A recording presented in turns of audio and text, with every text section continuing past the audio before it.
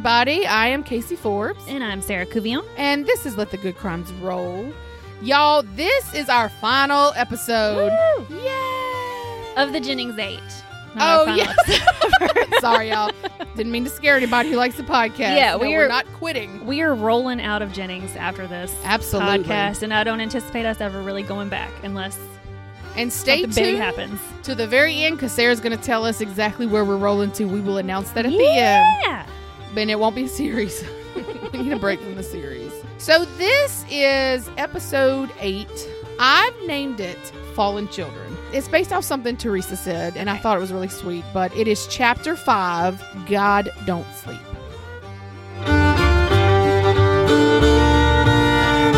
Okay, so before we begin, Sarah is going to brief everyone on the timeline because I know this is a very busy documentary. There are a lot of people involved. Yes. So Sarah, you take the lead and give us a timeline. Okay, so I got this little quick recap from a website called Bayou Justice, and it's written by H.L. Arledge, and it was written on March 24th, 2020. So it's somewhat recent. It's really, honestly, the most recent thing I could find written on all this. We have Sheila Como, who died on March 19th, 1999. Now, she's not actually part of the Jennings 8, but she was an important part of this story because we do believe that she was somewhat related to all of these incidents, right? Yes.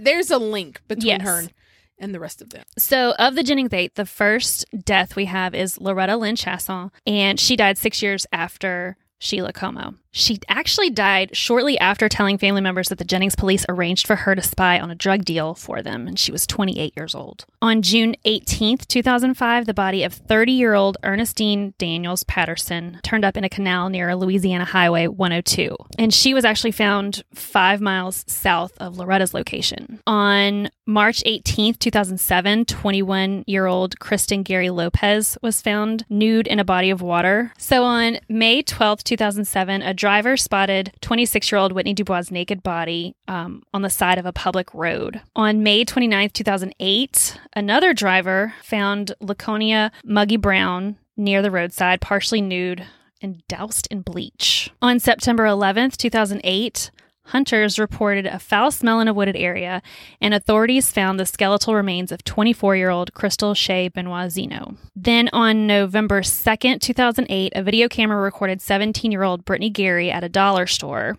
And then 2 weeks later, police found her body near a highway in Jennings. August 19th, 2009, 7 hours after family members in Jefferson Davis Parish reported her missing, highway workers discovered the body of 26-year-old Nicole Jean Guillory at the bottom of a hill near Egan Ballpark in Acadia Parish. And the examiners don't have an official ruling on her cause of death. They thought there may be asphyxiation. She may have been strangled to death, but there's no proof of it. Right. And really the only official murders are who Ernestine and Muggy. Yeah, yes. Because their necks were slashed. Right. The rest of the girls had quite a bit of drugs in their systems, and so they couldn't tell. And really, in the state of decomposition was so far along in a lot of these that they really couldn't tell what happened. Right. So now we're going to dive into this episode, y'all. I don't know about you, Sarah. This episode really makes me furious at law enforcement. Let's just dive into it, okay? So we start by hearing every victim's family member. They all come in. They get up every day and they go on like it's just another day. But you see, every day for us is like that day that we lost our child. Every day is like that. Basically just venting their frustration about the lack of progress in the case. Ethan tells us that these women's deaths really shined a spotlight on the Jefferson Davis Parish Sheriff's Office, specifically what they actually know regarding these 8 deaths. Mm-hmm. What do the police know? There is such a shroud of darkness and secrecy around what the police know. Don't you wonder, like, a lot of times when cases go cold, they will release information to the public because obviously they've gone down every avenue. So let's recruit people who may know that. Well, this has never happened with the Jeff Davis 8. We also are at lovely Boudreaux Inn, and the question remains, how in the world is it allowed to stay in business knowing this isn't like rumors. These are arrests were made. We know this place facilitated prostitution. It facilitated drug use and drug sales. I mean, we know this for a fact. So the question that Ethan Ethan poses, and I loved the editorialness of this, I guess. Ethan says, so many years after the first homicide, what was still keeping these cases from being solved? What was keeping these cases from being solved? And then it flashes on a picture of Sheriff Ricky Edwards. As if to say, this cat right here. There's your answer. The sheriff of freaking Nottingham. That's what's stopping us. In 2011, after years of bad publicity, Sheriff Ricky Edwards, his time comes up as sheriff. There is a sheriff's election, and a man by the name of Ivy Woods won on the promise that he would solve what happened to the 8 women. Mm-hmm. I just think of my sister's dog's name is Ivy, and she looks like a hyena. And if she hears this, she will unsubscribe to our podcast. So she's a beautiful little hyena, though. She is a pretty hyena. And she's a shelter dog, so y'all go out and adopt. Yeah. He turned out to be a big old flop. Mm-hmm. It's such a disappointment. There was such a great promise. It truly is. You know? And Side Ponytail Sarah, she tells us, I thought Ivy Woods would have busted this open. That was his big thing. We're going to bring new people in. You know, we're going to let new cops come in and look at these cases. Maybe we overseen something and they'll pick it up. But you still haven't heard nothing. He hasn't done nothing either.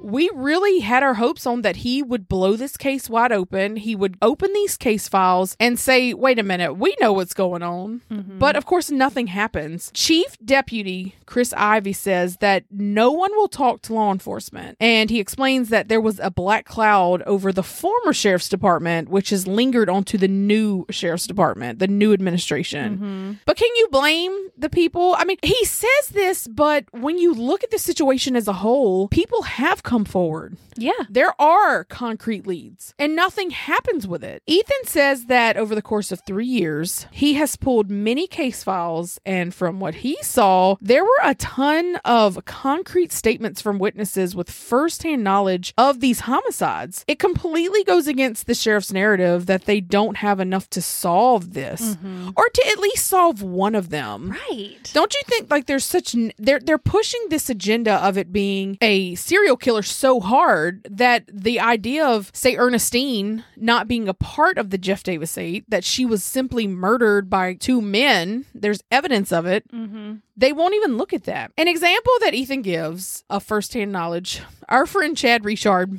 Y'all remember him? Chad was the guy who disputed his ex-brother-in-law's claim about victim number 4, Whitney. Right. That's Chad. That's our friend Chad. Chad says in an effort to get off drugs, he went to a rehab in Logansport, Louisiana, which who knew there was a place called Logansport, Louisiana? There is. And none other than our good friend Frankie Richard is there. I mean, this dude shows up everywhere in this story.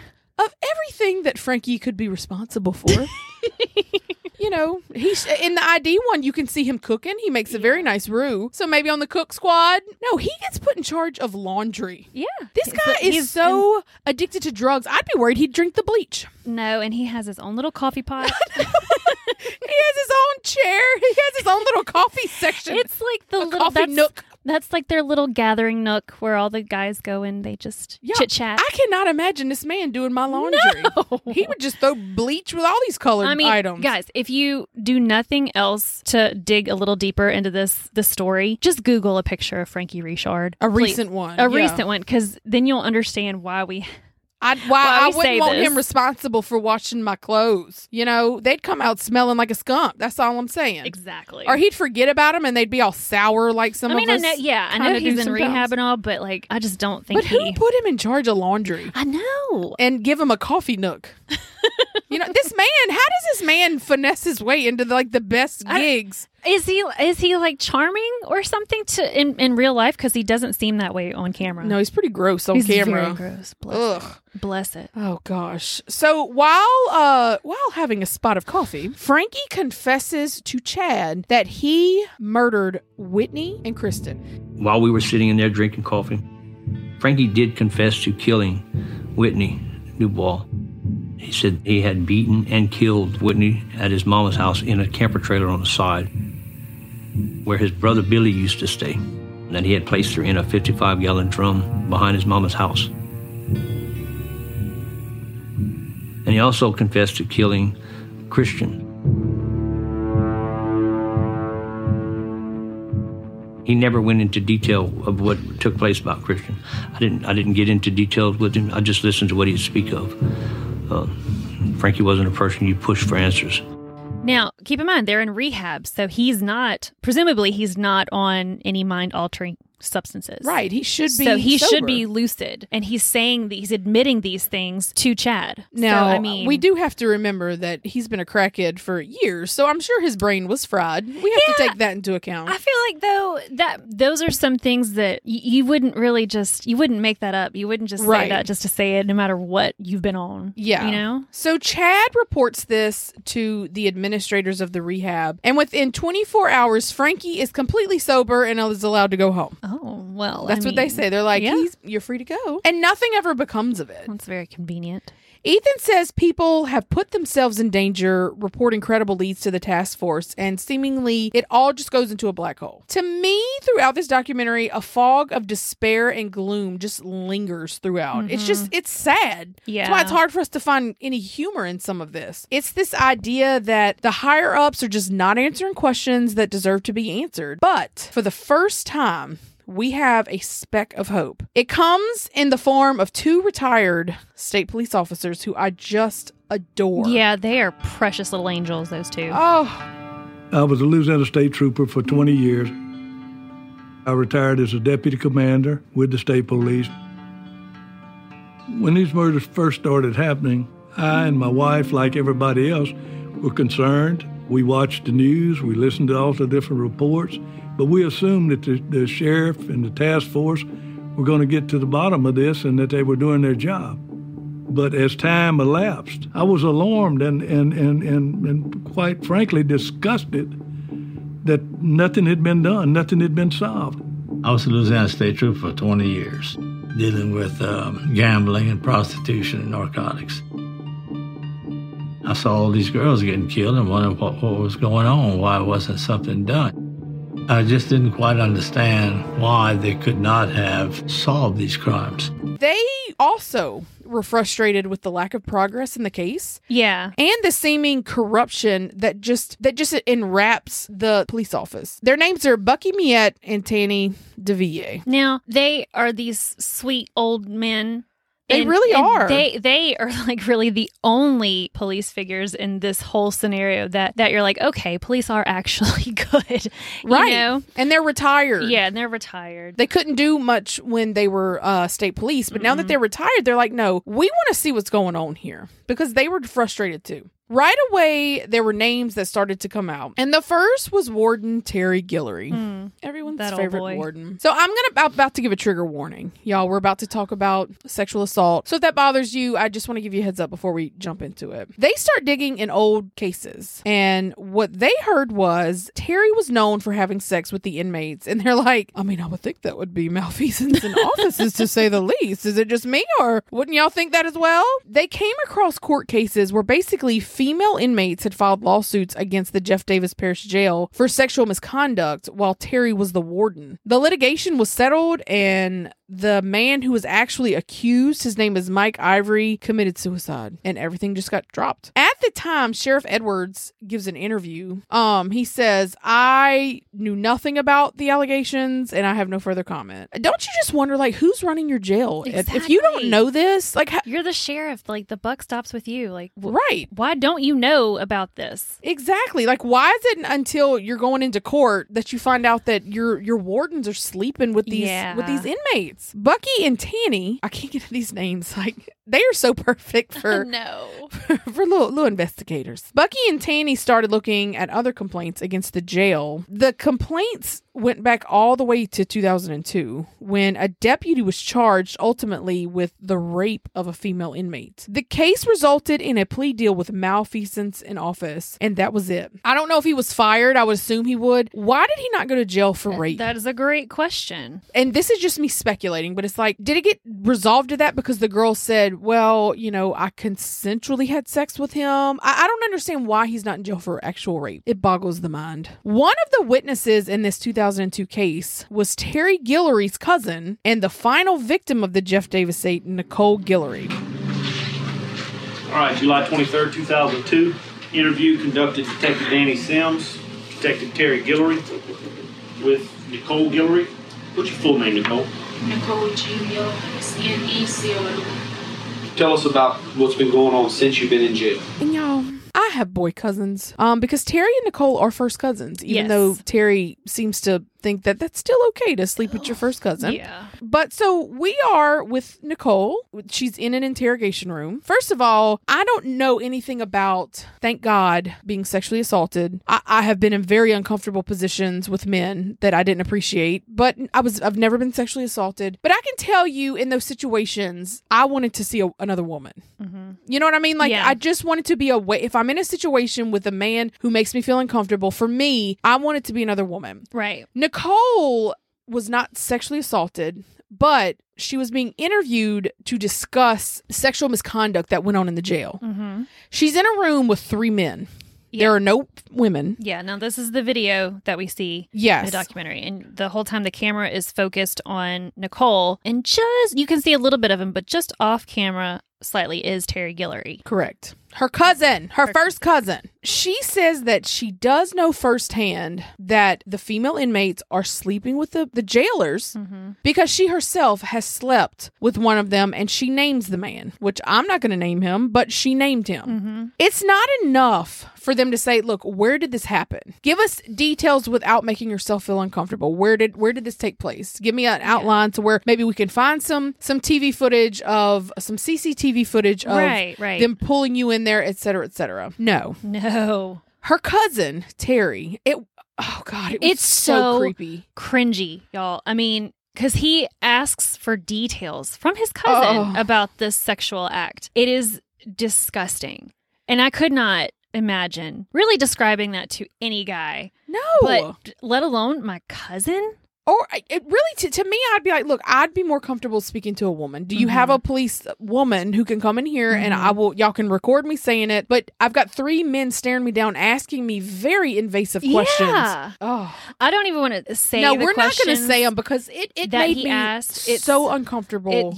And I just couldn't believe that because it just wasn't necessary. It wasn't. You prick. Why? Are you putting her through that? Right. We're with Nicole's mom, and she tells us that she liked being in jail. Nicole liked being in jail. We know that her final days were pretty bad. From the day the first victim was killed, Loretta, Nicole told her closest family members that she knew who perpetrated the murders. She point blank said it was the police. She told Pop Taylor that in the past. She told her mom, and she told her older sister. And after Loretta was killed, she became so paranoid she locked herself in her bedroom for 2 weeks. And anyone who tried to find out what was going on with her, she said, I just can't talk about it, because she was terrified. Or if she started to try and talk about it, she would just clam up because she realized she was saying too much. So we're going to take a quick little dive. Ethan says that many of the women who died were witnesses to other Jennings 8 deaths. So for example, Muggy Brown, victim number 5, she claimed to have seen Loretta Lewis in the canal before she was found by the fishermen. Loretta Lewis was the first victim. Right. Kristen Lopez, victim number 3, she was actually interrogated in Loretta Lewis's death. And we're told that when Loretta got found, Terry Guillory told me I had to bring her down at the station. They wanted to question Kristen in the Loretta murder. Yes. Kristen was apparently pulled into a room. The door was closed. The interrogation happened, and Kristen comes out shaken. And I tried to talk to her, and she kept saying, Mama, I can't say, and that's how she left me. She never would tell me what was going on. She wouldn't tell you what she knew about it? She wouldn't tell me anything. I mean, we all tried to talk to her. They were scared, them girls. That's the way I feel. Kristen was pulled into an interrogation room. The interrogation happened. Kristen came out. She was shaken. She wouldn't tell anyone anything, not even her mother. She died not long after.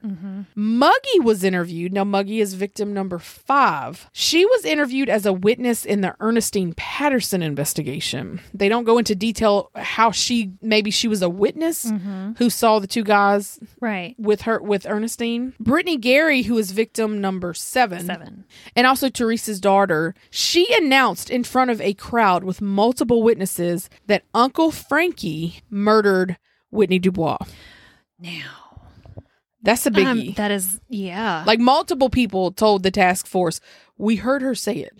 Yeah. And Frankie himself, like, didn't he admit to Chad Richard that he killed her? Yes. So that's two stories that have been told. I mean, these are pretty significant. Like, how would Chad know? And I mean, I guess there are rumors that circulate, but this was before Brittany. Brittany became a victim. Crystal Benoit, who was number 6, told Brittany Gary, who was number 7, that she knew who killed Muggy. So we see a report where a witness approached the task force months before Nicole was killed and told them that Nicole was going to be the next victim. And she was. Now, did they do anything? Not that we know of. So there was like no like going get the witness. Yeah. I mean, right. I mean, she called it and she was right. And I mean, like, how did she know this? It is insane. And this was taken before Nicole was killed. Yeah. So it's January of 2014. Ethan Brown publishes a piece about the Jennings 8. And as a result, he is inundated with tips from readers. One of these messages was from a reporter who said was an expert on the KKK. Yeah. How does one become an expert on the KKK? Yeah, exactly. I don't want to know anything about them. I know. I mean, I was telling you before we started recording, like, I didn't realize, like, the KKK was this official group. I really just thought it was some backwoods boys, like, dressing in sheets and doing awful things. Idiots. I didn't know, like, this is, like, an on-paper kind of thing. Right, and who's signing off on this? Exactly. Who is issuing this? KKK Ku Klux. Is that the Ku Klux? What is it? Ku Klux Klan? Ku Klux Klan.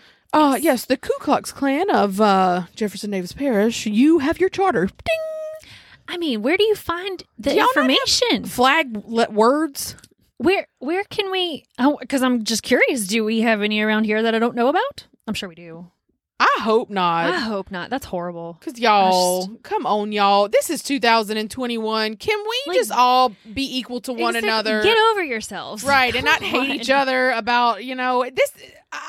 y'all, we might live in a little bubble because we don't practice in such behavior in where we're from. Yeah. Nobody at least that I know of. No. I mean, and that shows how different we are because I love finding people that are different from me. And meeting new people. Yeah. And I just I want to make them my best friend. Right. It's so interesting to me, just different cultures. If you're constantly surrounded by people who are like you, that's boring. Exactly. And you don't grow at all as a human. It's like my niece, Maddie. She just turned 18, y'all.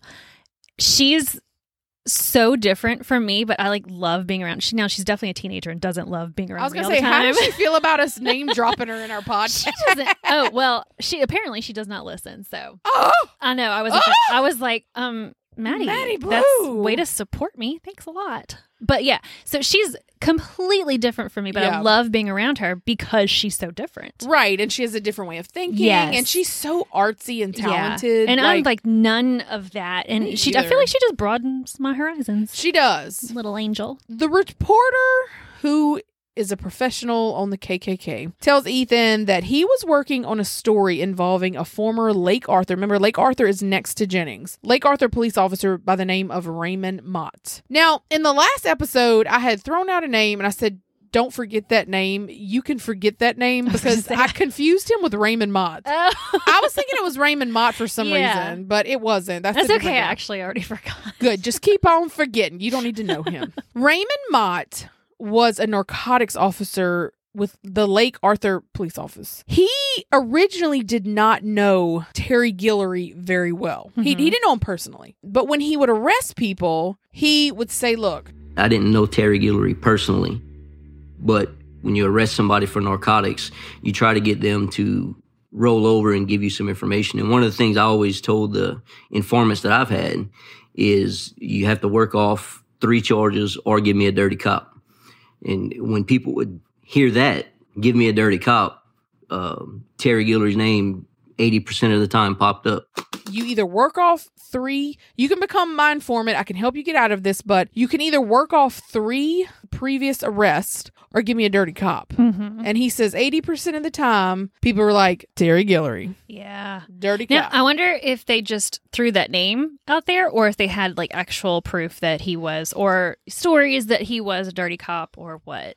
I don't know. Raymond did say that because Terry eventually becomes Raymond's boss. That's how it all kind of circles in. He approaches Terry about some of the rumors that are being said, that he was involved with the Jennings 8, that he had sex with them, that he knew more than he was saying. And Terry supposedly, according to Raymond, said, believe 95% of what you hear. Yeah. That sounds kind of like a confession. I know. Not a whole lot of good things are said about this man, so. Right. And so it's not funny because we're not at the protest yet. I'm going to talk about one other thing that I thought was Terry basically over time, he does tell Raymond, according to Raymond, because Raymond is here. He's a part of the documentary. He says that Terry Guillory told him there's quite a bit he could tell him about the cases. He knew that it wasn't just one murder. There were multiple murders. Raymond decides to write this in a report. But Sarah,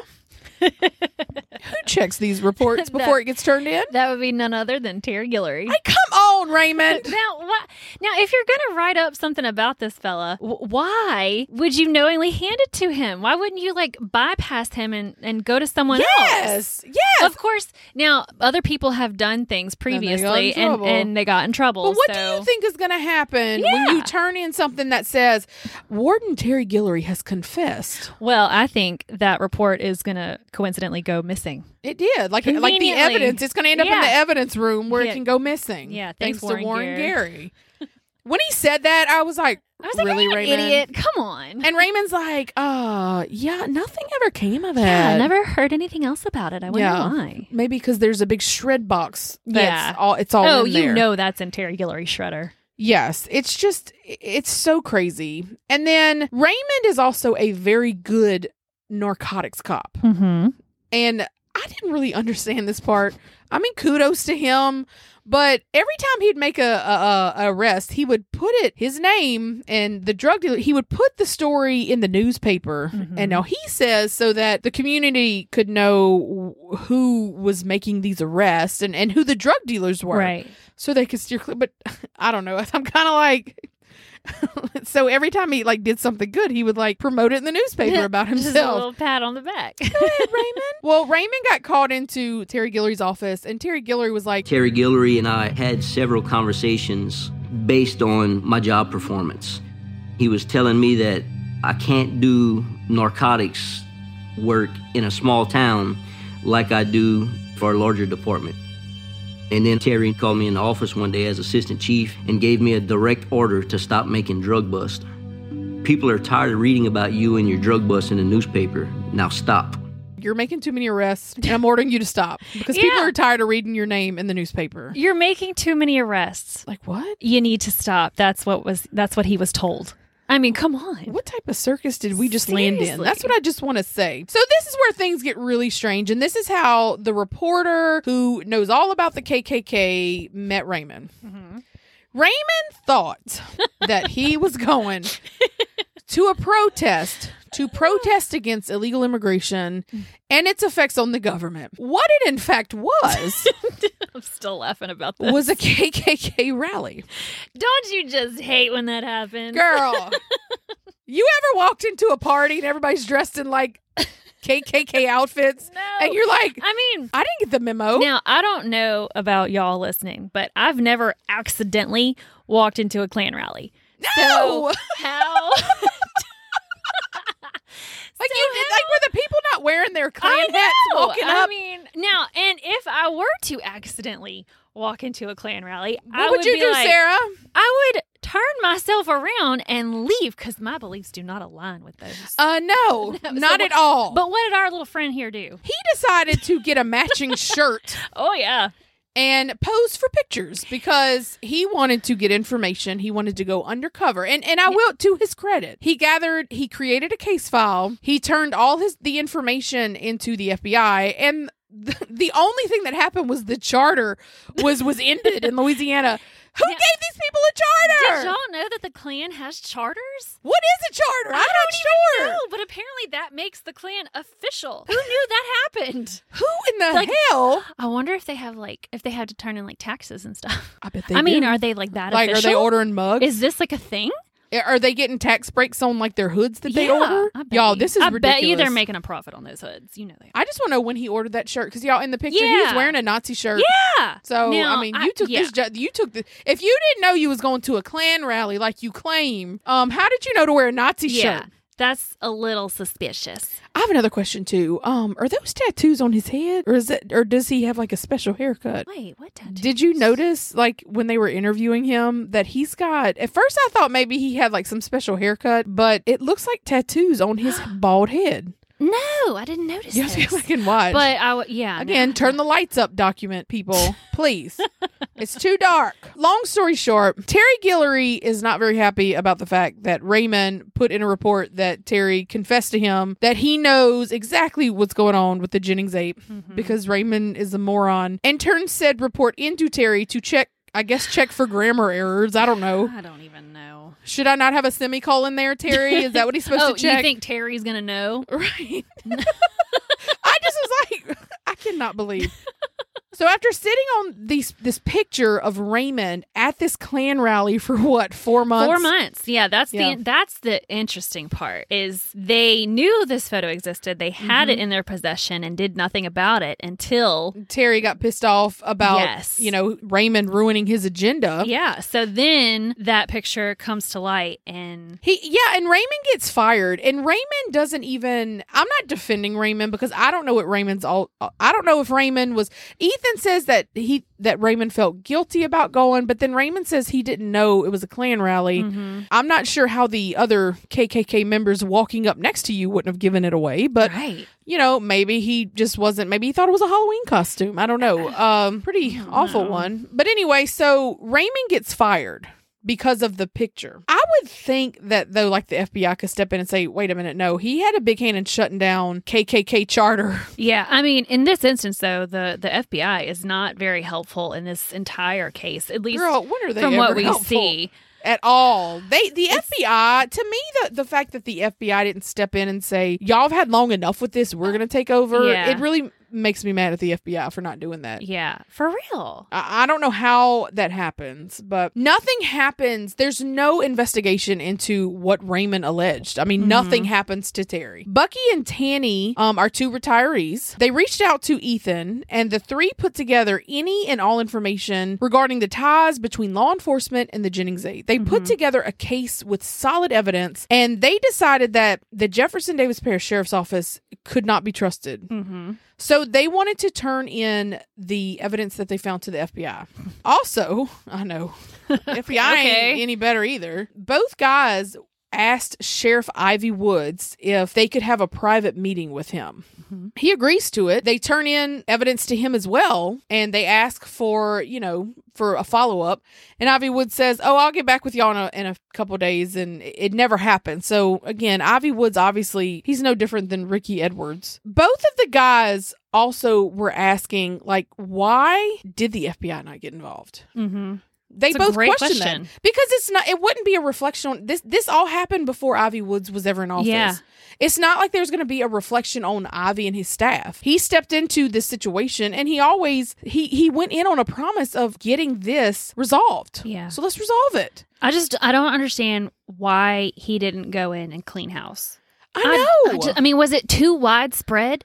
I just don't understand. I don't understand that, nothing happened. No. So, Loretta Lewis, who's victim number 1, her brother Nick tells us that I was told by one person, I met with this lady some years back. She wanted to meet with me, and she wanted to tell me her part in the whole thing about how she was helping with the investigation. One of the things that stuck out, she told me that it goes higher than we think it is. Not just the authorities in this town, it goes higher. years ago, when the task force was put together, he spoke to a member on that task force, and they told him that it goes way higher than the community thinks. Mm-hmm. And that brings us back to the Boudreaux Inn. Oh, our lovely little Boudreaux Inn. I hate that name. Oh, no. But it goes back to why this place was even allowed to continue to run. Ethan discovers that the Boudreaux Inn had a gambling license, which is very hard to get and maintain in Louisiana. Any minor discrepancy could cause you to lose your license. So how did the Boudreaux Inn keep this license? There was proven prostitution, proven drug usage. Someone in law enforcement had to be protecting this place. Mm-hmm. So Ethan pulls the lease for the Boudreaux Inn and discovers it was originally operated by the guy named Martin Guillory. And they never address the fact that Terry Guillory, I know, right? Nicole Guillory, Martin Guillory, are we related? Yeah, is that Uncle Big G over there? Ethan does say, he's like, that wasn't particularly helpful with the amount of people in this town with the last name of Guillory. But he goes by Big G. Martin Guillory is a field representative of a U.S. congressman named Charles Boustany, who was a representative from 2005 to 2017. That's convenient. Ethan is also pointed to Charles Boustany by Frankie Richard, but Frankie to me is not a reliable source. Right. I mean, he's going to send you down rabbit holes so people aren't looking at him. In 2016, Boustany was running for Congress. Now, I'm going to kind of gloss over this because I don't necessarily think, and even Ethan says, he doesn't think Boustany is necessarily involved with the homicide. Right. The point of dragging this man's name into this is that there are higher-ups that are protecting certain aspects of this community, like the Boudreaux Inn. Right. I did look. Do you know what a field representative is? I guess I looked it up, but I forgot what it was. I mean, it must not have been that impressive if I forgot what it was. Okay, so if he's a congressman, he's in D.C. for the majority of the time, or at least when they're in session. So he's got people here. Gotcha. Okay. That can report back to him. So you can go to that field representative, say, this is my issue, and he goes to him. Or if somebody has an issue that they need to bring to the congressman's attention, they can go through the field representative. He's like a middleman, basically. Gotcha. Okay. So, I mean, but that's a big deal. Yeah. You know, you need to know who. So he's he's officially on the payroll. It's not just like, oh, he's like this guy that we're just saying does this stuff. No, it's official. He has like an actual job title, role. Wow. I don't know. He might have a 401k. Who knows? It's a big deal. Yeah. I mean, he represents Charles Boustany. He really does. A relative of Nicole Guillory, who is our victim number 8, told Ethan that Nicole said that she knew Charles Boustany from the Boudreaux Inn. Right. South residents Jessica said that Kristen, who was victim number 3, had sex with Charles Boustany. He paid her, then they got into an argument.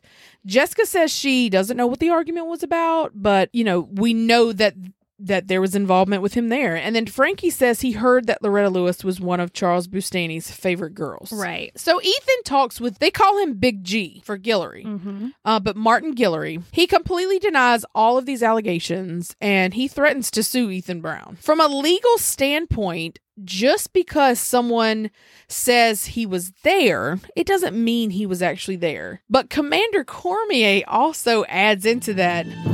Doesn't mean it wasn't. It doesn't mean he wasn't. Exactly. When he said that, I was like, you notice he said that and he almost had like it's like his eyebrow perked up, you know, like, doesn't mean he wasn't. Yeah, though. I think he was trying to say something without actually saying it, you know? Yes, I think so too. He just didn't want to get in trouble. Right. And because he doesn't want to get sued either, exactly. probably. So Ethan Brown's book, Murder in the Bayou, it's released.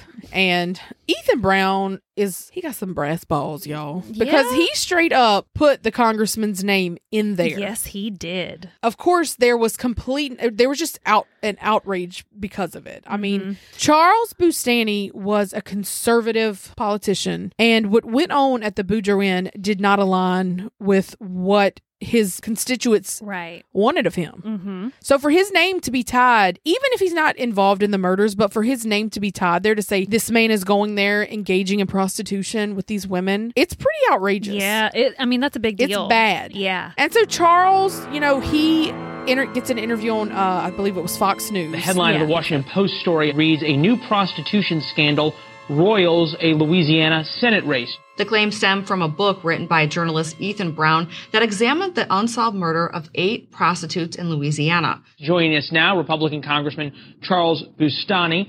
These are scurrilous, baseless lies. Let me be very clear. It's politically motivated at a time when my campaign has significant momentum. I've got to ask you, part of being in the Senate is a judgment issue. And I'm wondering if it goes at all to the issue of judgment that you had this staffer who I don't think anyone would question whether or not he was involved in running this Boudreaux Inn where these 8 women who were prostitutes hosted clients. Why keep him on the staff? Why have that liability?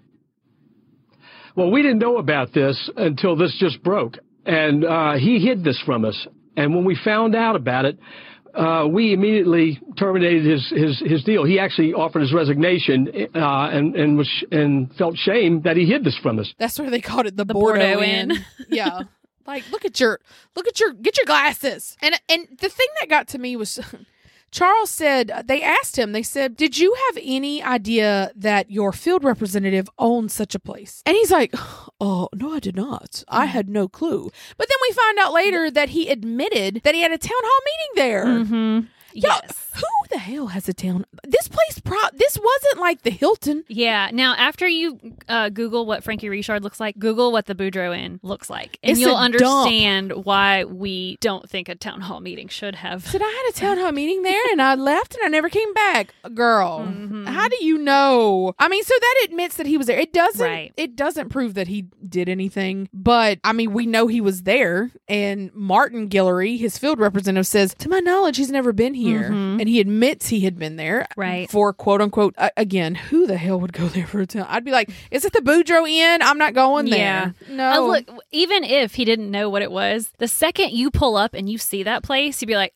nope.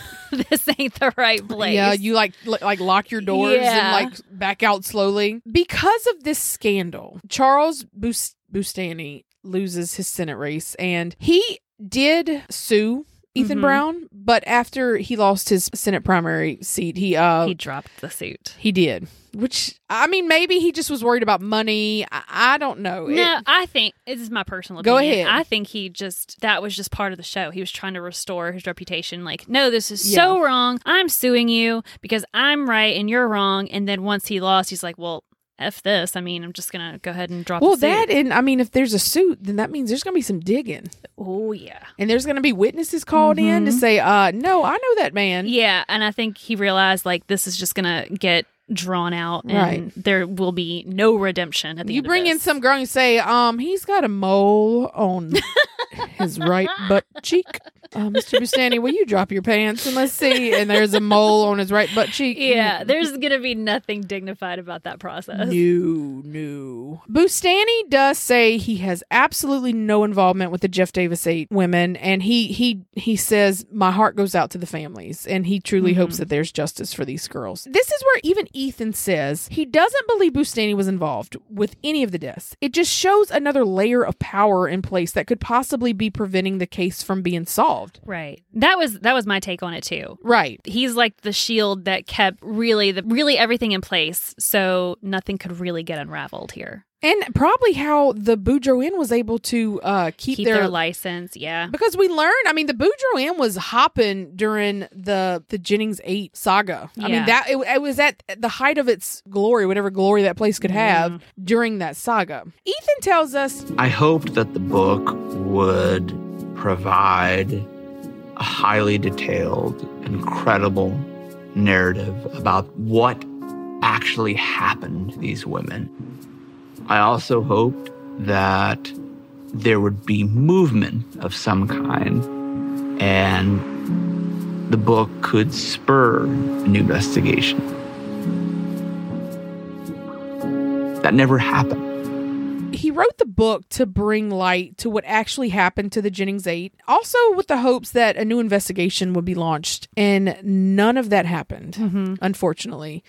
As we sit here today, there is nothing new with this case. Right. And there is still a steel wall that you cannot bust through to get any information about what they know. I mean, Ethan knew how to get information, but he had to jump through hoops to get this information to make it public. Yeah. For him to even see it. And it's not just Ethan that feels this way. Bucky and Tanny both said that they have hit every avenue that they've gone down every avenue that they could possibly go to, and they've been met with nothing but indifference from the Jefferson Davis Parish Sheriff's Office. Exactly.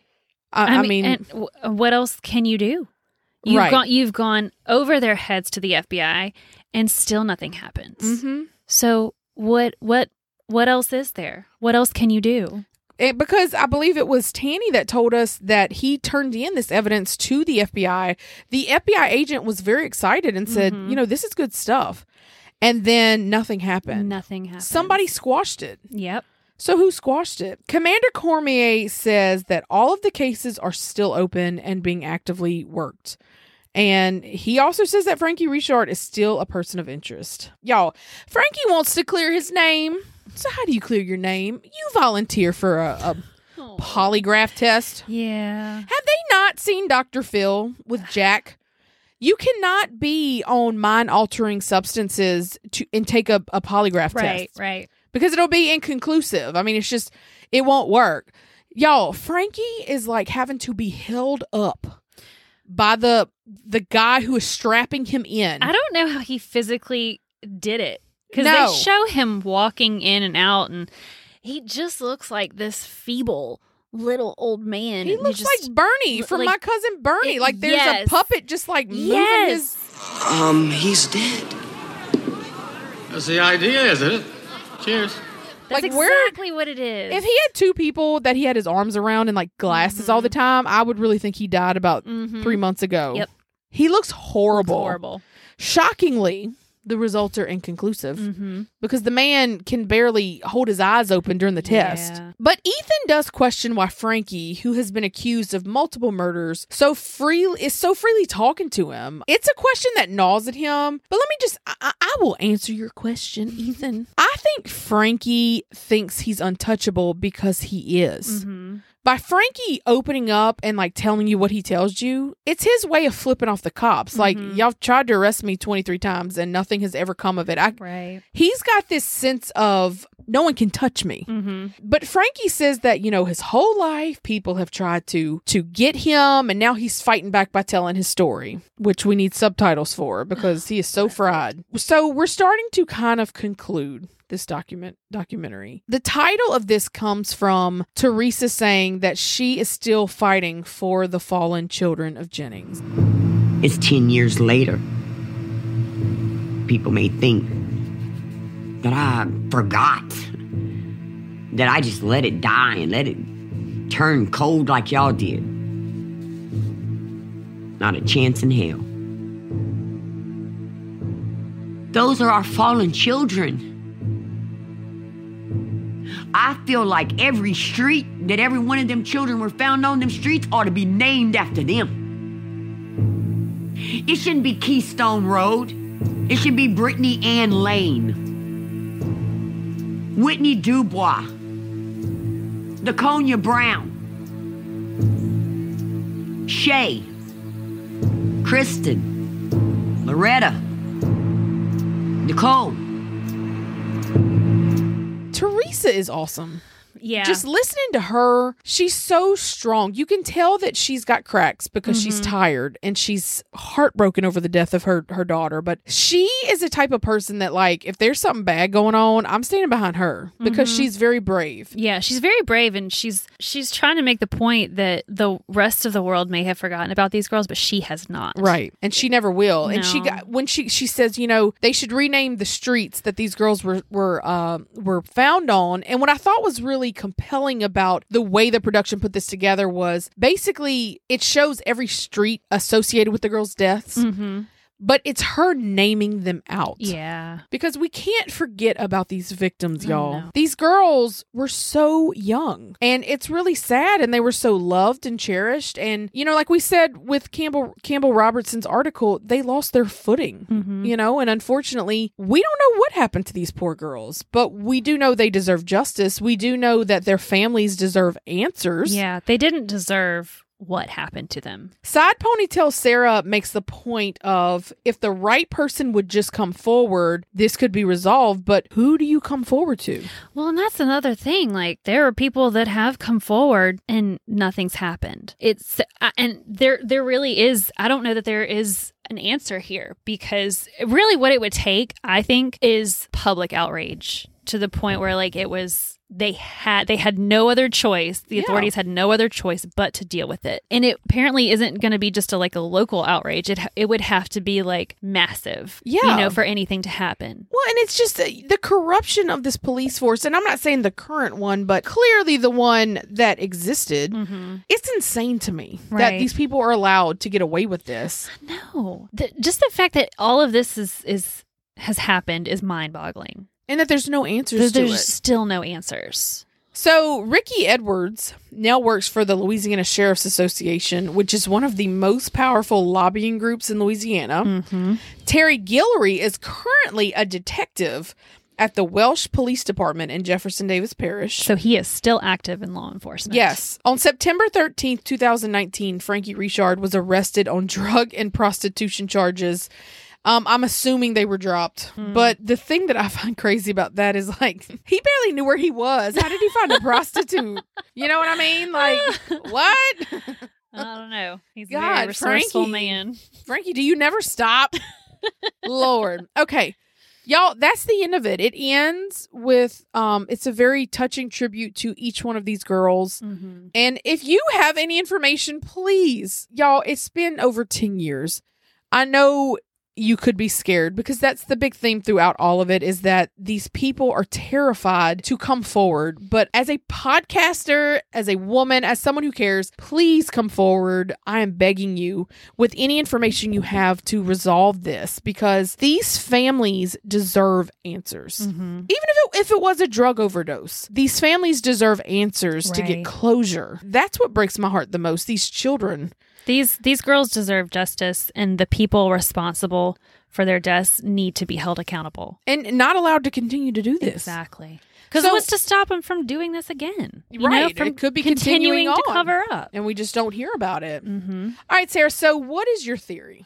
And y'all, we're just speculating based off what we heard. I'm curious what you think is behind at least some of these. I'm under the impression it's a combination of things. Mm-hmm. I think, especially Ernestine, I think she was an outlier in that her death is unrelated to the others. I agree. I think Frankie is responsible for at least 2 of these deaths. Yes. And I think the police are responsible for some of these deaths. Yes. Because I was conflicted. I was like, okay, part of me thought that these girls were confidential informants. Mm-hmm. They got let loose and maybe drug dealers killed them. And there's just this massive cover up to show how negligent the cops are with their witnesses. Mm-hmm. But the more we dive into it with Steve Gunner, the guy who Terry Guillory shot and killed in the shootout, I just wonder if these cops are more involved. It just escalated because I agree with you with Ernestine, but it escalated because maybe some of these girls were witnesses to other murders. Right. And they had to be silenced. Mm-hmm. And then after Nicole died, there was outrage. And so whoever was doing this stopped. Mm-hmm. But then the cover up began. I don't know. There are definitely some unanswered questions that really bother me. Questions. And I feel bad because I want to have closure with this for our listeners, but there isn't. This is still an open wound in Jennings. It is. I mean, it's been 14, 15 years since the first victim was killed, and there's no answers to it. Yeah, I think I think Ernestine. I don't think Ernestine was related to that. I think she was unfortunate. I think she was murdered. Mm-hmm. I think the 2 people who did it probably got away with it. Yeah, because it was just too coincidental that where she showed up kind of fit with the narrative of the other deaths. Yeah. And that could have been intentional on the murderer's part. Right. You know, just, I want to tie this into that to deflect attention from me. So right. But it's it's a sad case. It is a sad case. But I'm very glad we did it because I would like to spread awareness of these women. Yeah, I know it's a complicated case and there's a lot of people involved, so it may be hard to kind of ride along with us on this one, but it is a story that needed to be told. Right. Because a lot of people, light on it. Yeah, because I didn't know about this, and I know a lot of other people didn't know about it, so. Yeah. I always thought it was a serial killer that got away with it, but the more I watch it, I'm like. That's the impression you get before you really dive into it, is that it is a serial killer. Yeah. But once you really start looking at all the pieces and parts, you're like, oh, man. Yeah, I don't think it's a serial killer. I really don't. No, I don't either. I think it's much more complicated and bigger than we all think. Yeah.